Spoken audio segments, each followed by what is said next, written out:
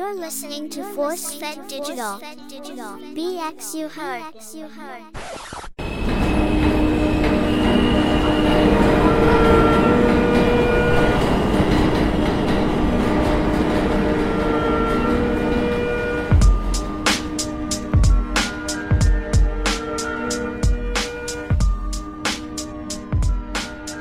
What's good? It's your boy Kingsbridge Rich. Can I kick it? Yes, you can. Can I kick it? Yes, you can. So I'm here kicking it with you guys this evening. So excited to be launching my podcast. This is the My Bronx Story with yours truly, Kingsbridge Rich. So a little bit about what I do here. Peep the intro. Pretty much I'm just a dude from the Bronx representing Kingsbridge, but I got some roots in Highbridge. And I'm going to give you a vivid story of the Bronx. I'm going to intertwine some kind of ideas of perspective on life mixed in with some of the things that I've experienced. And I kind of kick it with y'all, give you nostalgia, and kind of give you these stories in a way that you can feel and you can kind of entice all your senses through it. So please subscribe, catch us here, and you'll get some weekly episodes. This is the first. And I got a few things to do to introduce you guys to this platform and to my speaking. You guys are going to get to know me. And what I encourage you guys to do is just follow me on other platforms as well. That way we can get to know each other. So I got a lot of followers on TikTok. So please, you can catch me there as Kingsbridge Rich. You can catch my IG. That way some of the things that I'm speaking about on an episode, for reference sake, you can take a look at a picture, a glance at a video, or something that kind of brings to life and gives context to something I share here with you guys. So I'll be doing a lot of that. I was known as the cameraman back in the days. So I have tons of pictures and footage, stuff I share on my socials. So you don't want to miss that. So again, you can catch me on IG as My Bronx Story. You can catch me on TikTok as Kingsbridge Rich. And you pretty much don't want to follow me anywhere else. These are the places that you can check me. So that's going to be dope, connecting with you guys. And take a look, send me a follow, subscribe, and all that good stuff. But yeah, man, we got some things to talk about, man. The hood, the Bronx, My Bronx Story. Some of the things that I share here are going to be nostalgic for you. Expect that some of the stuff that I talk about can be touchy subjects. You see, not everybody who went through the type of traumas that a lot of us went through in the Bronx, New York City living, in whatever borough you rep. One thing's for certain, that it's pretty hard to tell some of these stories. So I find myself in a position that I can articulate these stories, but I can also paint them vividly. And in some cases, I'm going to tell the stories so that you don't have to. But I just ask that please interact in whatever way you can, not just follow, on the platforms. For the meanwhile, I'm accessible and we can talk and kick it, because I think this platform is beyond just telling stories. This is a platform where people can connect, get through all the other socials, hear a story that can resonate, and then you have an opportunity to share your story. What's your Bronx story? What's similar to, a circumstance that you heard through this podcast? So I'm going to really enjoy my time with you guys, and I'm going to enjoy the time it takes me to share some of these things that I've been through and to challenge myself and be as creative as I can too. But all in all, it's therapeutic. It's a dope opportunity, and I know there's a little bit of something for everybody. So, tune in for more chapters as well. Other episodes are to come. So about me again, I go by a lot of names, so it be Richie Rich, it be Ricky, it be Esco back in the days, because I got a raspy voice. And so my voice, sometimes people used to just be like, oh, you sound like Esco. So in high school, I had a couple friends that called me Esco, whatever. But like one of them, funny enough, was Pretty Ricky. Now you're going to hear a lot about me talking about stories of poverty. Right? You're going to hear a lot of stories that I tell you about, like how thirsty I was for getting certain clothing. And it kind of helped me develop an eye for fashion, because I yearned for it so much. And I paid close attention to those who had certain clothing items that I wished to have. And so I long for all these types of clothing, and I developed the fashion sense by just watching. And as I watched, some opportunities came by my way to allow me to acquire some of these clothings that I so longed for plenty of times.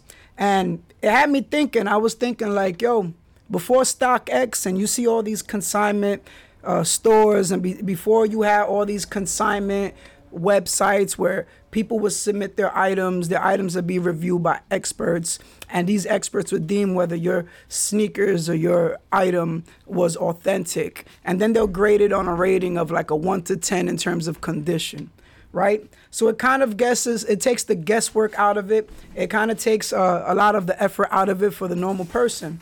But lucky for you to have StockX and those kind of things, because back in the days, right, I'm going to sound like an old head now saying that back in my days, we had the hood version of StockX, which pretty much wasn't an online store. It wasn't a brick and mortar store. It was pretty much the rule of the streets and what you deemed value to the item you were selling, and what was fashionable at the time or what was boosted at the time. So tonight we're going to talk a little bit about that, because a lot of my story in the Bronx has to do with a lot of robbery too. And so, I kind of can give you a good perspective on what it meant to the fashion world when you was in the hood, but you was also poor. And for me, becoming Pretty Ricky was something that developed from my yearning for clothes when I was poor. And so, I did see the people who was coming through with certain clothing items that, were pretty, popular. You see certain rappers with the same things. But in due time, you start meeting some of these cats. And so for me, I be in the street, I start meeting some of these kids, and I start thinking, like, how are they so fresh? What do their parents do? And often I find out that their parents weren't even, like, making money like that. So then it comes back to the kid, the friend. Like, what is it that he's doing to make money? And so I was just talking a little bit about the whole concept of StockX. And in the streets, what happens is that, at least for me and many people I know, you develop a skill of taking certain clothings and knowing the lines and all the types of clothing that comes in a certain series, for example, right? So you have a certain name brand. Within that name brand, you have certain levels of value, right, according to the store, And in the hood, there's certain things that become discontinued. There's certain things that you obtain a certain colorway that people in your hood don't have or in the hood don't have, or certain pieces that are sample pieces. And such was the case before StockX, and you would have to have a certain type of working memory as to what cost what in the hood. And some real life examples of that was like North Face items and Spider items. So there was a big market for ski items. And I had a combination of friends that would steal or, different methods of stealing. And I'm going to get into that in a little bit. But like North Face, for example, would be one that, if it was a certain year that a certain color came out, and then there was a more common color, so that would fetch a certain price. And then so I'll give an example, like a Steep Tech 1995, if it was black and yellow, it's not as exclusive. It was probably one of the more common colors. So then you think of the other colors they have. And then from there, like certain colors would be rare. Certain colors would be, if they were discontinued, you wouldn't find it anymore. And so now the value of it. And this is pretty much the premise for these types of websites or consignment shops, because, this is pretty much the way that the value is determined. And so in our case, there were certain people that was doing it before everybody. And there happened to be the graffiti writers, pretty much. I'm going to have to give it to y'all. There were rack crews too. So, rack crews, that's WRACK, rack crews, there was definitely up there. And you had like dudes from Brooklyn that was killing the polo game. And we knew through those dudes and them Brooklyn heads what was dope polo. And so, we emulated. But on our end, because that wasn't a market that we cornered, our StockX and our understanding about clothing was whatever we got secondhand. And so, I kind of turned into a little pretty boy with that, because I would learn the numbers of certain items and I would trade up. And so I knew if I traded these two sweaters for that jacket, it'll kind of be like me coming off, but it seems like an even exchange.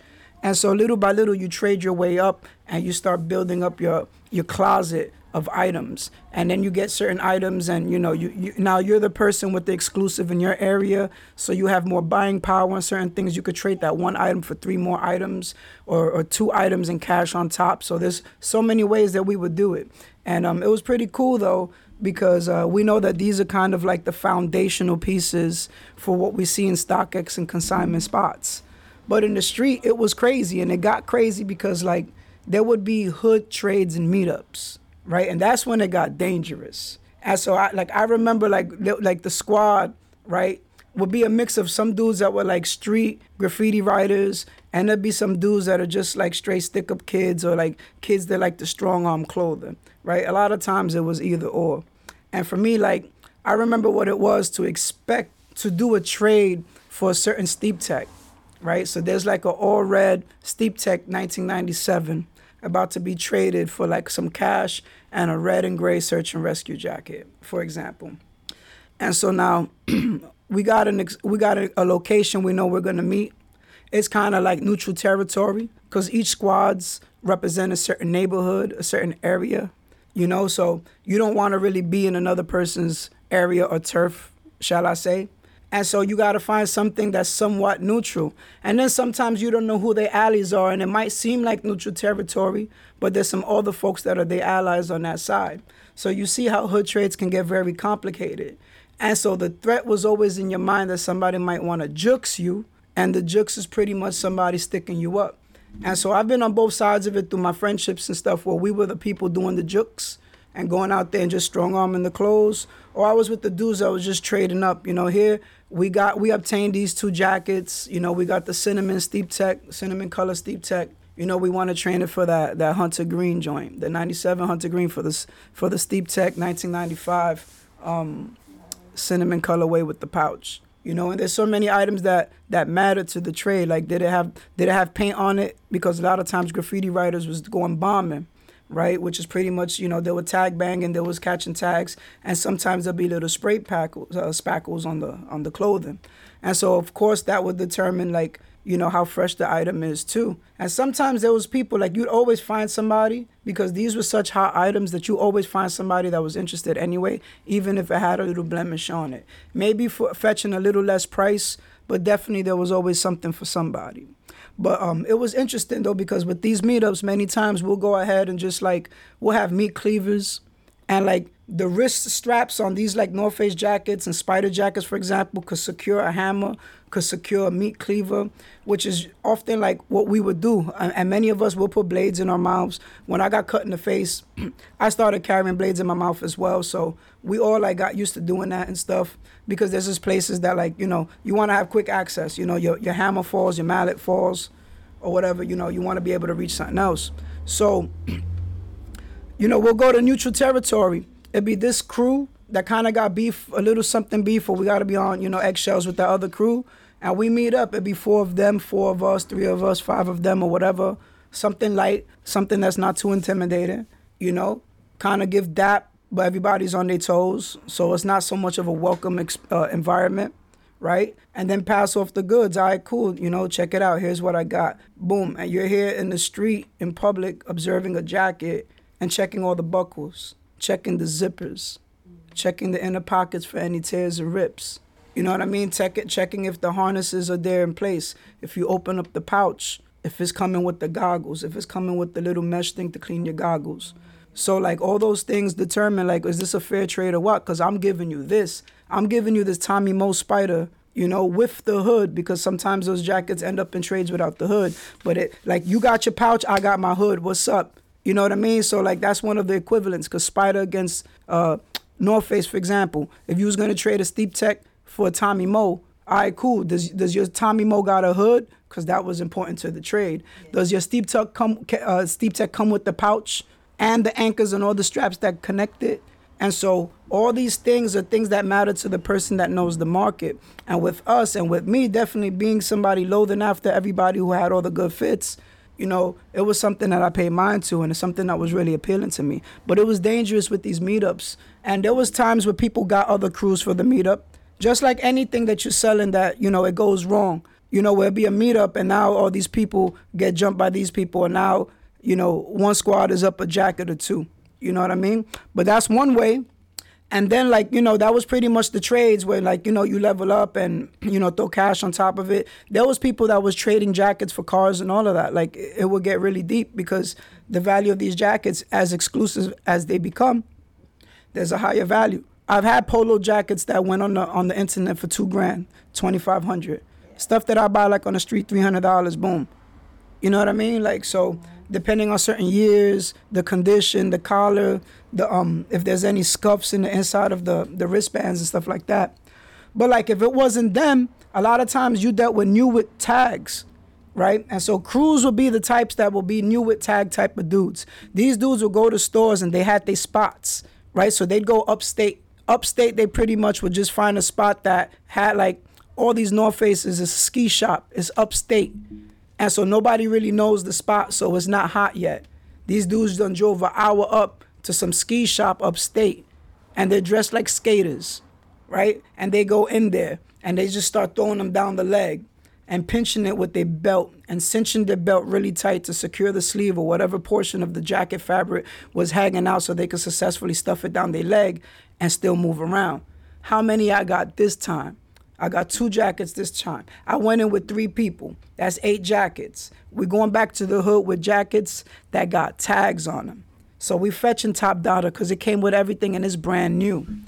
And that's always a freaking gold mine right there when you came with new with tags or whatever. But that was pretty much the boosters.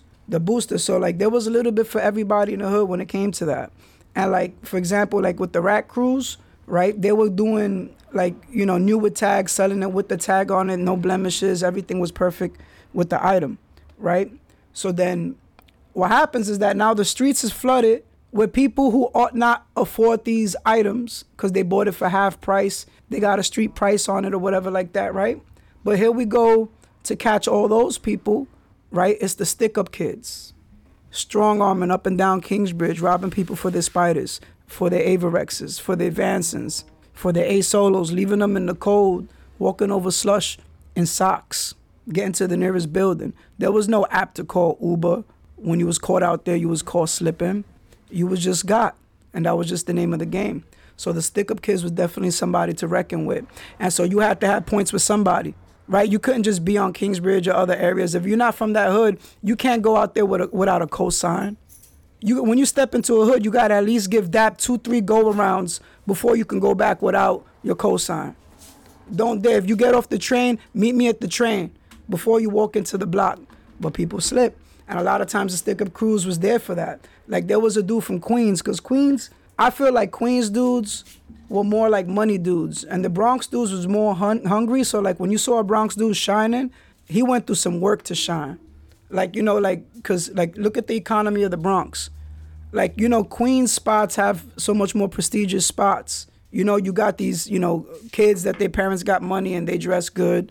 So for a Bronx dude who's hungry, like if you came through the hood and you didn't come with your cosign, you know what I mean? Like your cosign ain't, don't think because you've been here twice that the whole squad remembered your face. Because if the 2 of the 3 that was there the first time go in the building real quick, then the way the luck is going to work on you is, you know, it's going to be a bad mix for you.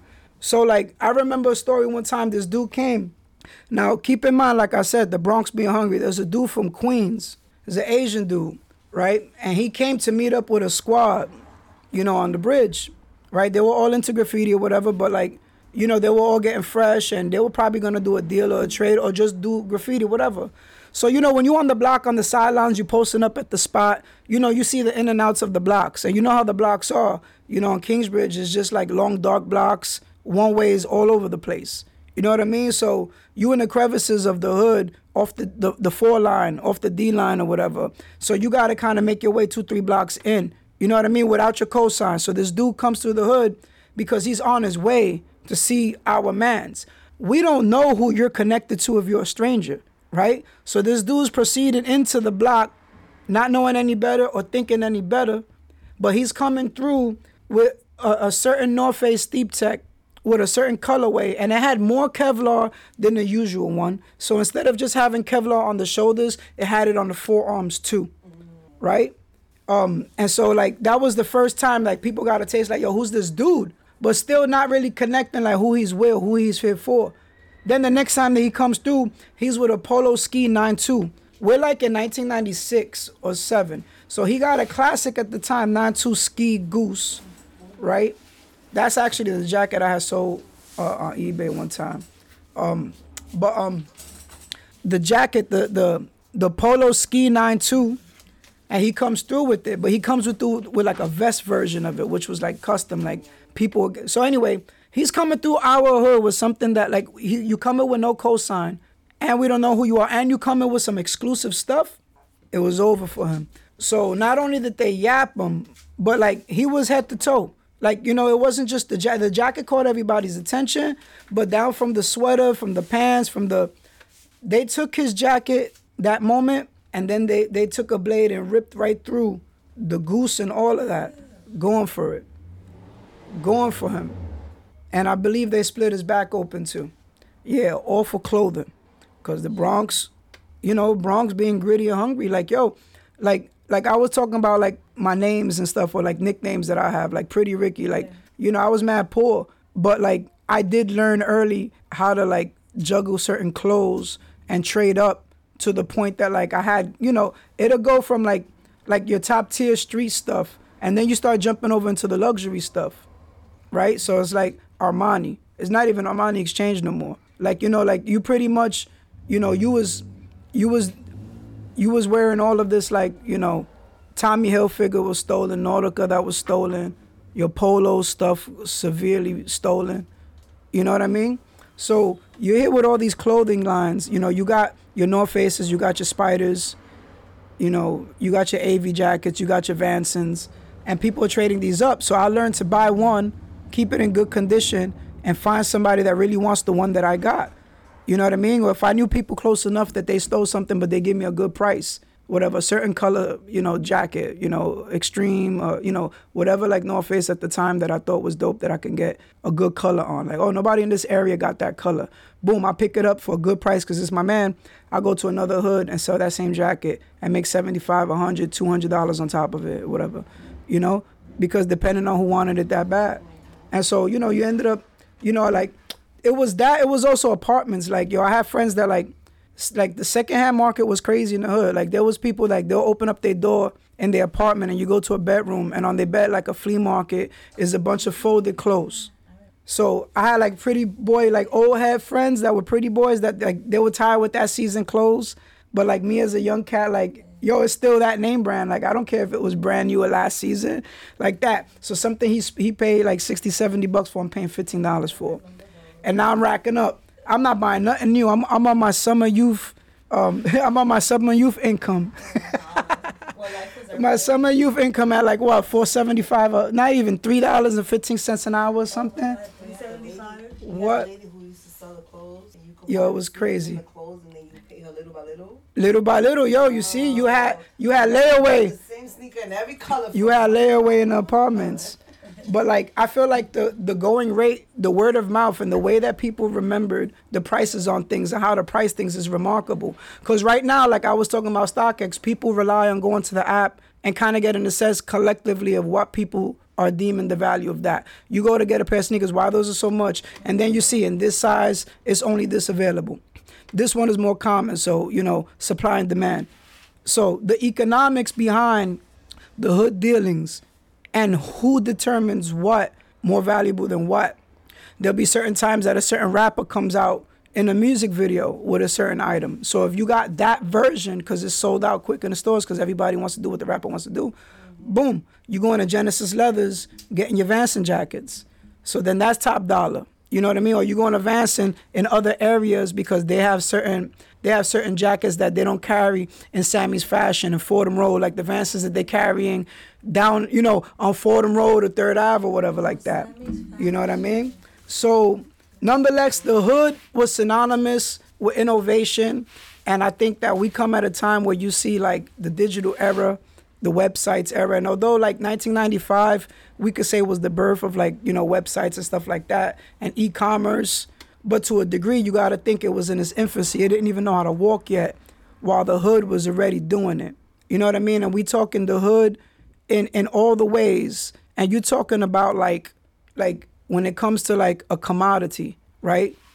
The GDP almost, like the amount of clothing, the amount of polo that's in your hood is determined by how many people are stealing it from stores, how many people are stealing it from other people in other areas, and how many people are buying it. You know what I mean? So, like, it's a whole mix of that, and all of that determines your end value of the product. And we was doing deals and getting fresh off of that. So, you know, welcome to my podcast, and it's your boy Rich and Pretty Ricky and Richie Rich and all that stuff. So, you know, Esco. And, these are some of the stories that we talk about over here. And I could say as far as like racking and boosting, I was getting into like graffiti writers because like Kingsbridge was really known for a lot of graffiti writers.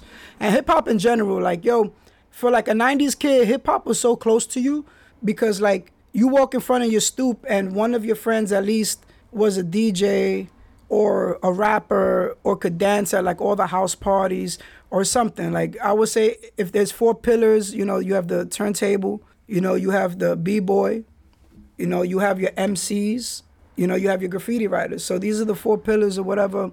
And you got as a backdrop the fashion, and how we put ourselves together and the fits that are synonymous with hip hop. But Kingsbridge, being, a place of pioneers, like we had graffiti writers like Tracy 168. We had graffiti writers, all up and down Kingsbridge that were really making a mark on this thing that would survive 40 plus years, 50 years. And so being from Kingsbridge is also being really close to these pioneers, to these originators, and seeing these people right in front of your eyes, you know what I mean? Doing their work casually in front of you. And every so often as you transverse through the streets, you're seeing their artwork even closer because they're from your area. So an abundance more of their artwork for you, almost as if it's a gift for those who are close to it. So, I talk a lot about like, things that are close to home, and graffiti is definitely one. But when we talk about StockX, I could say the people that was the most influential in the hood was the graffiti writers.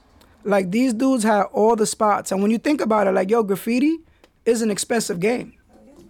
$4, $5, $6 a can of paint. You know what I mean? And you think about it, like you're going to be in a place where, like, all right, so like to break down graffiti in general, all graffiti is you taking your art or you taking your efforts and wanting attention for it. Like at the core, you want to make your mark on society, And so like when you think about it, some people are artistic and some are not. So either way, like it's almost like I'm going to make my name known. And Kingsbridge has come through with a mix of those. Like in my time, I've met some pioneers like Tracy 168. You know what I mean? True 2, rest in peace. And a lot of like, cats who are pioneers for like all the pillars. But like when it comes to graffiti, a lot of these graffiti writers were really good at stealing. Because to fund their art, like a lot of them would start off by stealing cans. And like they would have their paint stores. Like this is before like all the stores would keep the paint behind like cages. So like, you start developing this whole itch because it's like, all right, I'm out with my paint I paid for. But I still got this itch. I want to go all city. I want to tag my name everywhere. You know what I mean? So like with my friends that got into graffiti, I would see them as they journey through the art, starting off with a marker, hitting up all the pay phones that they could find, all the street poles that they could find. Every green street pole, that shows the kind of like, alternate sides and all of that. All the silver poles, all the mailboxes. The mailboxes were the best. The box next to the mailbox. But then it's not enough. You need your name bigger and better. And for some, it was quantity over quality. Or when they paint over it, right? And then there was rules to it too. Yeah. Because if you painted over what? If you did a marker tag over a throwy, that's a no-no, right? If you did an outline, you better have thrown a piece. If you went over mine, it better have been a piece, and not just your throwy going over my burner. You understand? So like, there's rules to it.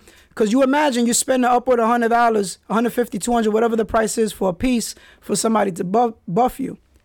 And so like, the graffiti writers would get busy in the hood because now they're stealing everything they could so that they could steal more paint, buy more paint, do more of their paint stuff. And some people got famous by their artwork. Some of them were muralists. Some of them had a lot of permission spots. Some of them had like just the burner game on Smash. But then you had other dudes. There's another one. Yeah. Then you had other dudes that were the types of people that like, they'll get their name out because they're doing this ugly throwy everywhere. But they're doing it everywhere and they go all city. So like there's different ways to get respect in it. But I tell you, one and all the graffiti writers I met were like Class A thieves. Class A thieves. Like these dudes. I have graffiti writer friends that stole snakes from pet stores down the leg. Alligators down the leg. Turntables. Infamil. If you're a graffiti writer and you're tuned in, you know what I'm talking about. Infy spots. You know which spots that will go where would fetch like, you know, that was sweet. Like, you know, you say a spot was sweet when you go to that spot and you knew that you could come off because for whatever reason, it was an easy target. You know, you go up to one store, you know, and you steal Infamil, but then you go to the other store and sell it to them. You know what I mean? Oh my God. Yeah. And then there'll be little competitions in the hood where people would take Infamils and now, you know, this dude's like, oh, I came off with this many. Now this person like, I came off with more. So now within the hustle, there's also competition and you're getting a name off of how much Infamil you can steal from the store. That's really called like hood living. And so this is the hood. This is hood economy. Hood economy. That should be the name of this episode. Hood economy. But the graffiti writers made a huge contribution to the clothing and to these type of items or whatever in the hood. It was dope. It was crazy. But I think, you know, not only that, like the bragging rights and going all city, but, you know, when it came to them racking and the culture of money. So it wasn't only clothing. They stole everything. Like I said, they was going to clothing stores. They were stealing paints. They was rocking their Junko, you know, wide leg pants so they could come off with 1,000 things with some Spanx under. So there was a way to do all of it. There was a way that you came off, and there's a way that they came off. So, you know, it was a combination of like sweet spots where you went to do it. You know, the other thing too, like how other ways you could make money. And some of these dudes, like they will have discontinued paint. They'll be going for their summer squash or whatever other colors. Like that was one that was a hit. So like when you're doing your graffiti and you're painting all over the place and like you're using a certain color that was discontinued, that's like a whistle to another graffiti writer. They be like, oh, I see you. You understand? So that craving for attention, you know, that discontinue, you know what, I'm going to pay extra because it's going to make my name even bigger. And all of that kind of fueling your desire to steal and get more so you can do more. You know what? Whatever, I'm going to find my way in the exchange of money in the hood. And this is, you know, the whole idea and the concept. And these are the bare bones behind like places like StockX and consignment. These are the bare bones. This is the foundation of that all, you know? And another thing too is like even between like the other areas that you will come off in the hood. Like the hood is a place that's resourceful. Like when you in the hood, and this is the thing about like hood economy, again, I say we should call it that, but like hood economy is also as such that like if you grew up on or near a crack spot, for example, it was also coming off of cheap stuff. So like I started off by saying like you could see the bare bones and the foundation of StockX with exchanging gear. But like you could see the bare bones and the foundation of Craigslist for all the other second. Like we had an electronics department and it was always a fiend or crackheads, you know, coming through with some stolen item. I could tell you like 80 to 90% of the stuff that I had at home was obtained by a crackhead. Especially a cassette player. Or like a thief, one of my stick-up kid friends, whatever, a night out in town. Like there'll be nights like after, like we'll go to parties deep and eventually it turned from we went to parties to chill out to we're roaming Kingsbridge looking for like jackets or whatever. And this was like every Friday, like every weekend pretty much. But crack spots, yo, listen.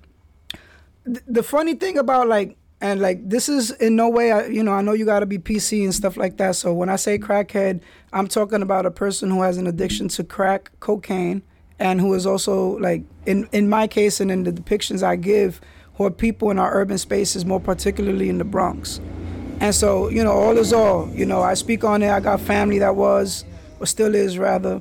So, you know, it's close to my heart. I don't mean no disrespect with it, but like, you know, just for lack of better words, the crackheads. And like, you know, it's crazy and yet funny at the same time that a lot of times the crackheads were almost like personas.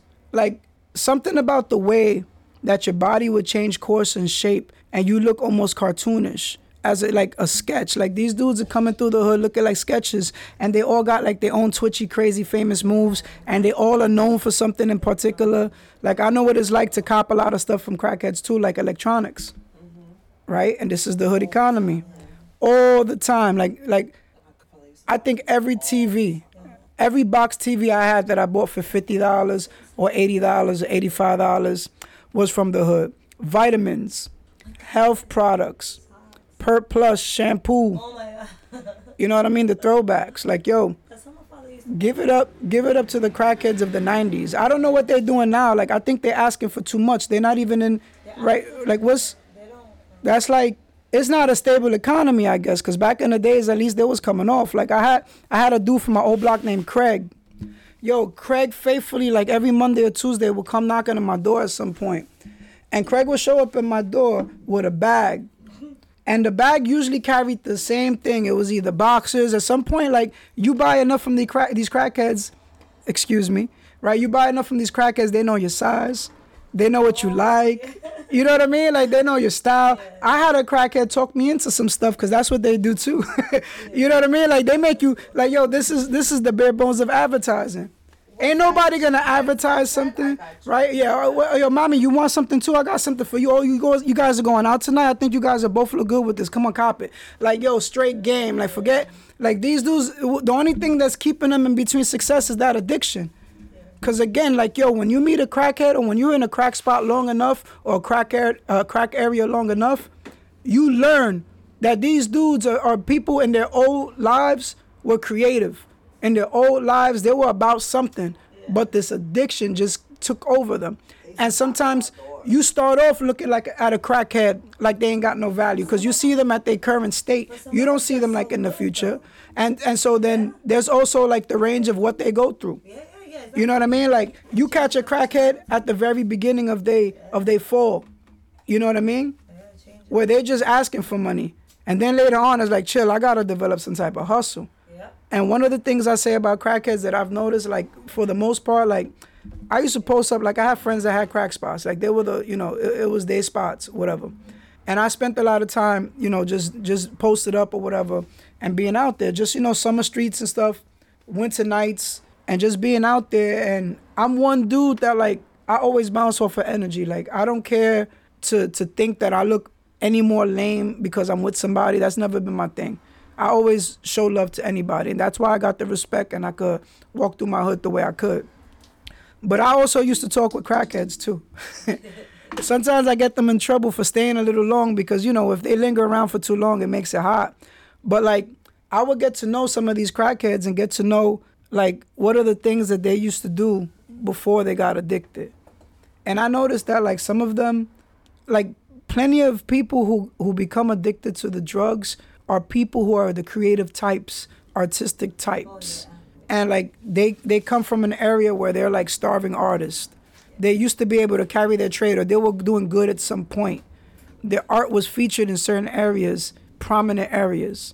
You know, they were going on tour. They were sharing their craft in places, you know. But then at some point, it got so exciting. The money came in so fast that they start taking certain drugs and then escalating from one drug to the next until their decline. And so then to see the different stages of that person, and depending on at what point you meet this person, you meet this fiend at the very beginning where there might be still hope. You understand? Yeah. But like in the hood, if you're the one that's doing the hand to hand and you're exchanging with these people and they just a dollar sign, it's so easy for you to let their value slip before your eyes. You don't have enough time because you're exchanging. You're making sure that you're not getting locked up. You're looking up and down the street to make sure that you're not busted. You're counting your money because you know once you open that pack, you got to account for the whole pack. So much goes into it that it's so easy to overlook the time in exchange. But me, rich, being on the hood, I'm close enough to it that, like, that's my man spot. But I'm not a person out there selling crack. I do my own little, you know, fumbling and stuff like that on the side. I got my own thing. I make my own money on, you know, on what I do, but my paper don't interfere with nobody else. So me being posted up, being on the block and sitting down and, you know, kind of tying up a couple minutes with a fiend and just knowing which one was a backup dancer for this artist, knowing which one was a famous, you know, a dancer and traveled the world. And they'll show you, like, you know, all kind of like pictures the next time they come through. They were regular people. Regular people. And I will always get a sense. And in fact, like, although I didn't sell rock, I was always into rocks, you know, people cutting in my house and all of that. That wasn't my thing. My thing was just powder. But, yeah, and not my thing, like, I was kingpin, you know what I mean? Like, you know, for the little that I did out there, with what I did, like, that was what I was going with, and some bud. But, like, I would say that, like, I got to really realize the lives of people. And sometimes, like, even with what I was doing, it wasn't even moving that hard. But what I was doing, I was noticing that, like, I would feel a little bad, a little guilty. Of course. You know what I mean? Like, it's not everybody that allows themselves to feel that guilt, because you got to get past it to make that dollar. And some people who are out there in the street are straight, you know, chaotic and psycho, and they can care less. That's really their MO. Like, it's not everybody out there that's a savage and on demon time who's hustling. Some people got a conscience and they just out there because they need to. Other people, they don't need to do it. They just want to do it for attention, and then they get slid up and they're the ones that snitch because they wasn't about that life, but they had a good run. It was all fun and game when you're popping bottles. But now when that squad is in the house as well, and they popping bottles, and now the girls from your side is going that side, and somebody's a little drunk and cause a little scuffle by the bathroom, and now everybody's popping off, and now you realize that it's a lot more than just making some money. You know what I mean? Which is the way it happens, you know? So, like, it's all of that when you think about, like, crack spots and the personas and the type of people who become addicted. Because, yo, you know what? At the end of the day, some of these dudes was hustlers as well. There's some of these people that they come to cop, and they only there because they used to have it locked down at some spot. And they went from testing their product to taking a little more, to mixing it in their weed. Now they smoking woos. You know what I mean? Like, and it's crazy because, like, yo, you don't know how weak or strong you are until that addiction hits you. Sometimes you don't even know that you're addicted. I had my addictions with alcohol. You know, thank God that I never had a crack addiction, a cocaine addiction. But I grew up watching my family with those addictions. It was close to home. It was, you know, it was something I was, and, like, you know, I talk about my family, and you're going to hear a lot about my family. But, like, my family was a very up in front of your face type of family. Like, seldom did they hide things. Like, although, like, we were kids and, like, all the cousins would run around and be in a mix, adults still carried on their adult conversations whether you were around or not. And so, like, a lot of times I think in the past generations, they would see you and they would not really take into consideration how much you're comprehending about the moment. They just look at you as a kid and be like, and you'll just go along their way. So, like, growing up with these personalities and seeing the progression of your relatives go from, like, everybody's partying, they go in the bathroom a lot, but, you know, this aunt is starting to, like, argue with everybody a little more. This aunt got a little more twitches and is walking a little weirder. This person come a little late. You start watching that develop before your eyes in some of our families. And that's very difficult to see. So for me, it was hard for me to be on the block and see past that. But, like, the other thing is, like, with crackheads, like, I had those empathy moments and stuff, but some of these crackheads couldn't allow you to be too sad for too long with them. Like, some of them will come and show you, yo, I could flip. We had this crackhead that we call Flips. Why you think? Take a guess. He flips. That's all he, yo, listen, one time I was on Fordham. Like, he used to come up the block and like, it wouldn't even buy him an extra nick or something. Like, yo, Flips was like a 4'10" dude that was brolic. He had a Caesar cut and his clothing were like 8 sizes bigger. He looked like a boy and an old man at the same time. And he will always wear boots. It could be 102 degrees in the gritty streets of the Bronx, and he'll do 15 flips up the block, be out of breath, and then get served. And so it's crazy because, all right, so you know the Royal Rumble with, like, WWE? Yeah. That's the best way I could describe it. Like, every 60 seconds, you got a new person coming. That's their own persona. They got their own special power. They got their own special move. They're known for their own special feature. So you on the block and your block is clicking, and you got the lady that comes that flashes everybody that don't wear panties. Oh my God. And she screams, "Tambleque!"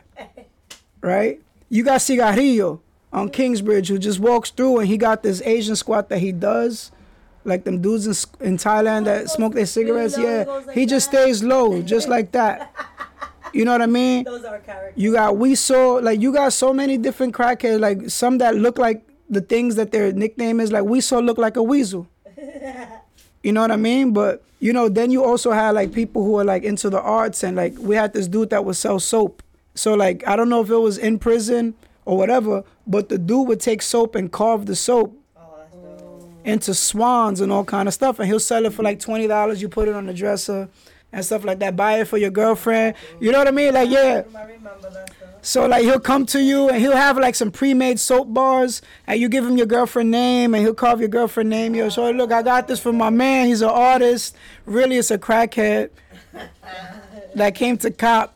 And so for me, like again, I wasn't selling krills on the block, but I was coming off hard because every so often, if they came, like my man needs paper. At the end of the day, cool, you might come with a stolen jacket, a nice leather, but it's not for all the time. Like you still need paper, like you know what I mean.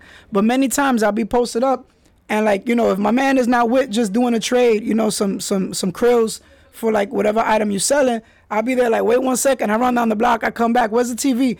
I'm buying TVs off of them. I'm buying radios off of them, the radio clocks off of them, all kind of things, man. You want some water there? Thank you. So definitely, man, like the WWE is the best way I can describe it.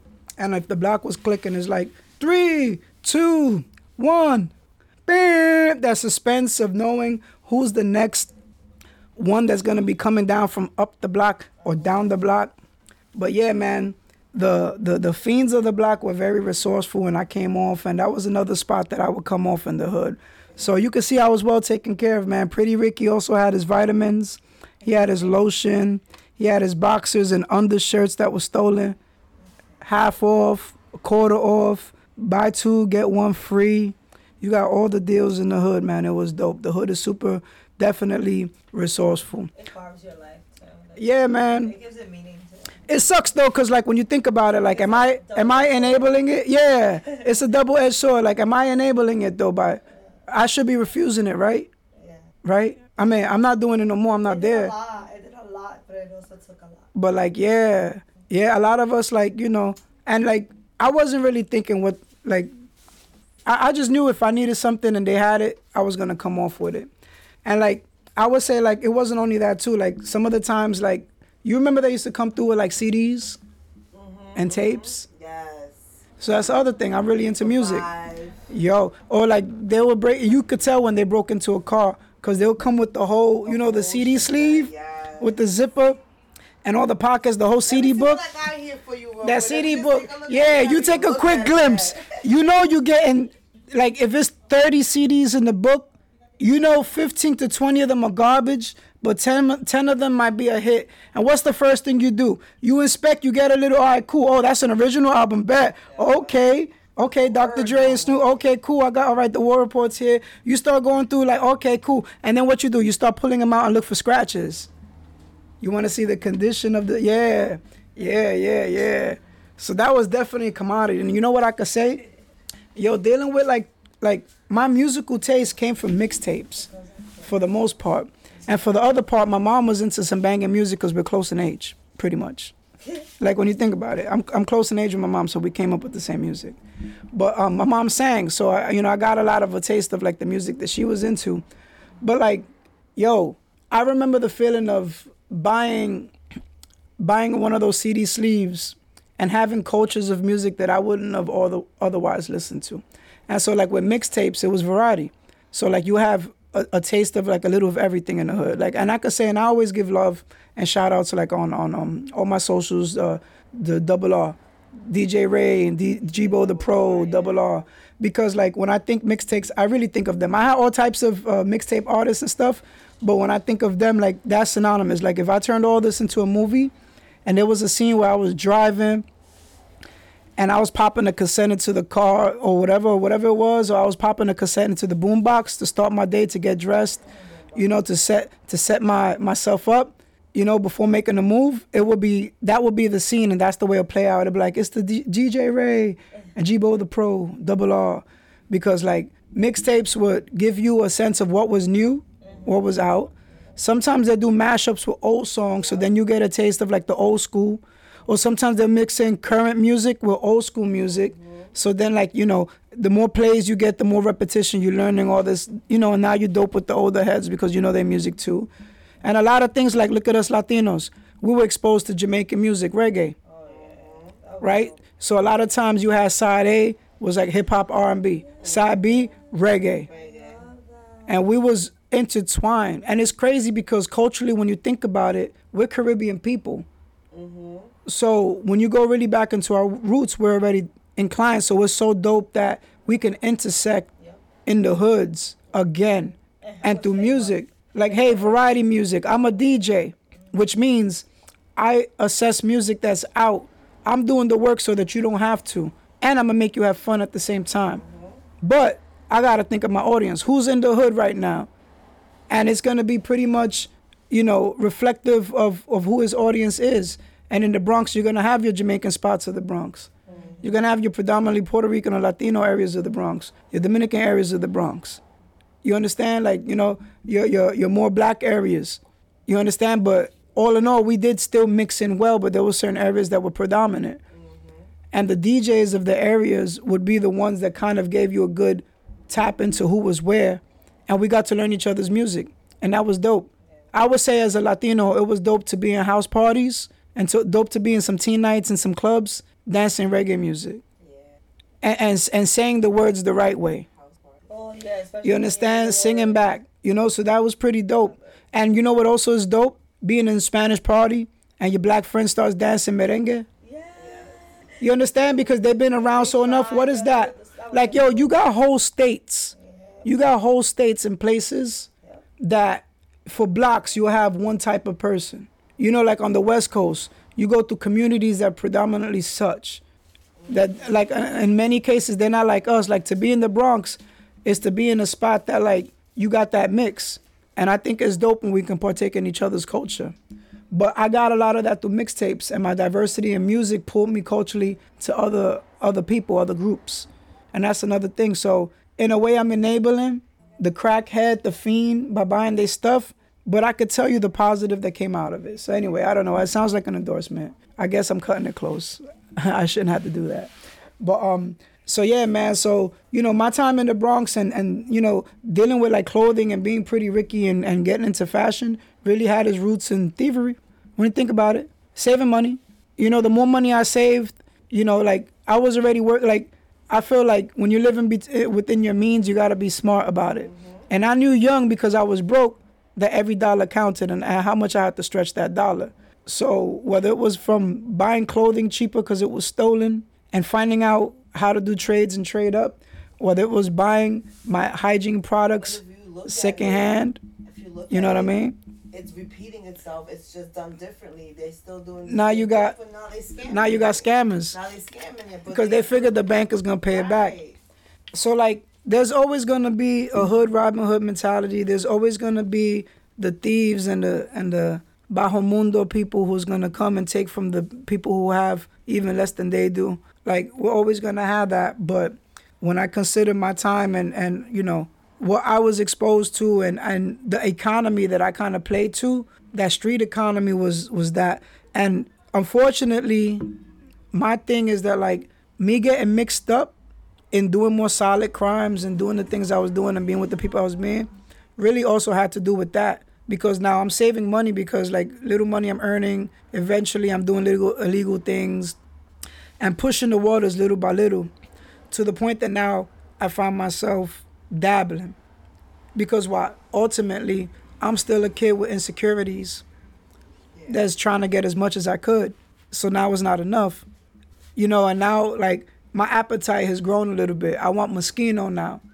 I want Versace now. I want Iceberg now. I want them rainbow Coogis now.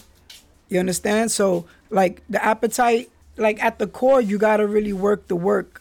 Like, if you give a person with core problems $1 million today and you don't heal their core problems, they're going to go and they're going to blow that bag on the dumbest stuff. So, like, we got these ailments because of being in the hood. And in my poverty and my insecurities that's developed from my poverty, you know what I mean? Like, it didn't only keep my eye open for fashion and to give me a good sense, but I yearned for clothing so bad that I started doing things for it, which is the story for a lot of people in the Bronx.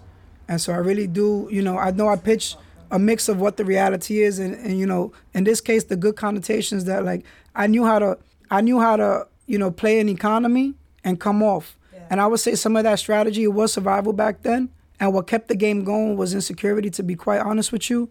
But the fact that I could find certain principles in those efforts that allowed me to play with my money nowadays. I could be what some call cheap for a certain degree, or why you don't do that. And then I splurge money on certain other things. And all of it is all the same, because there were certain core issues I had to deal with. And I had to start dealing with my insecurities. And even now, I'm one that, like, you know, if I got anything that's crazy luxury or designer, it's leftover.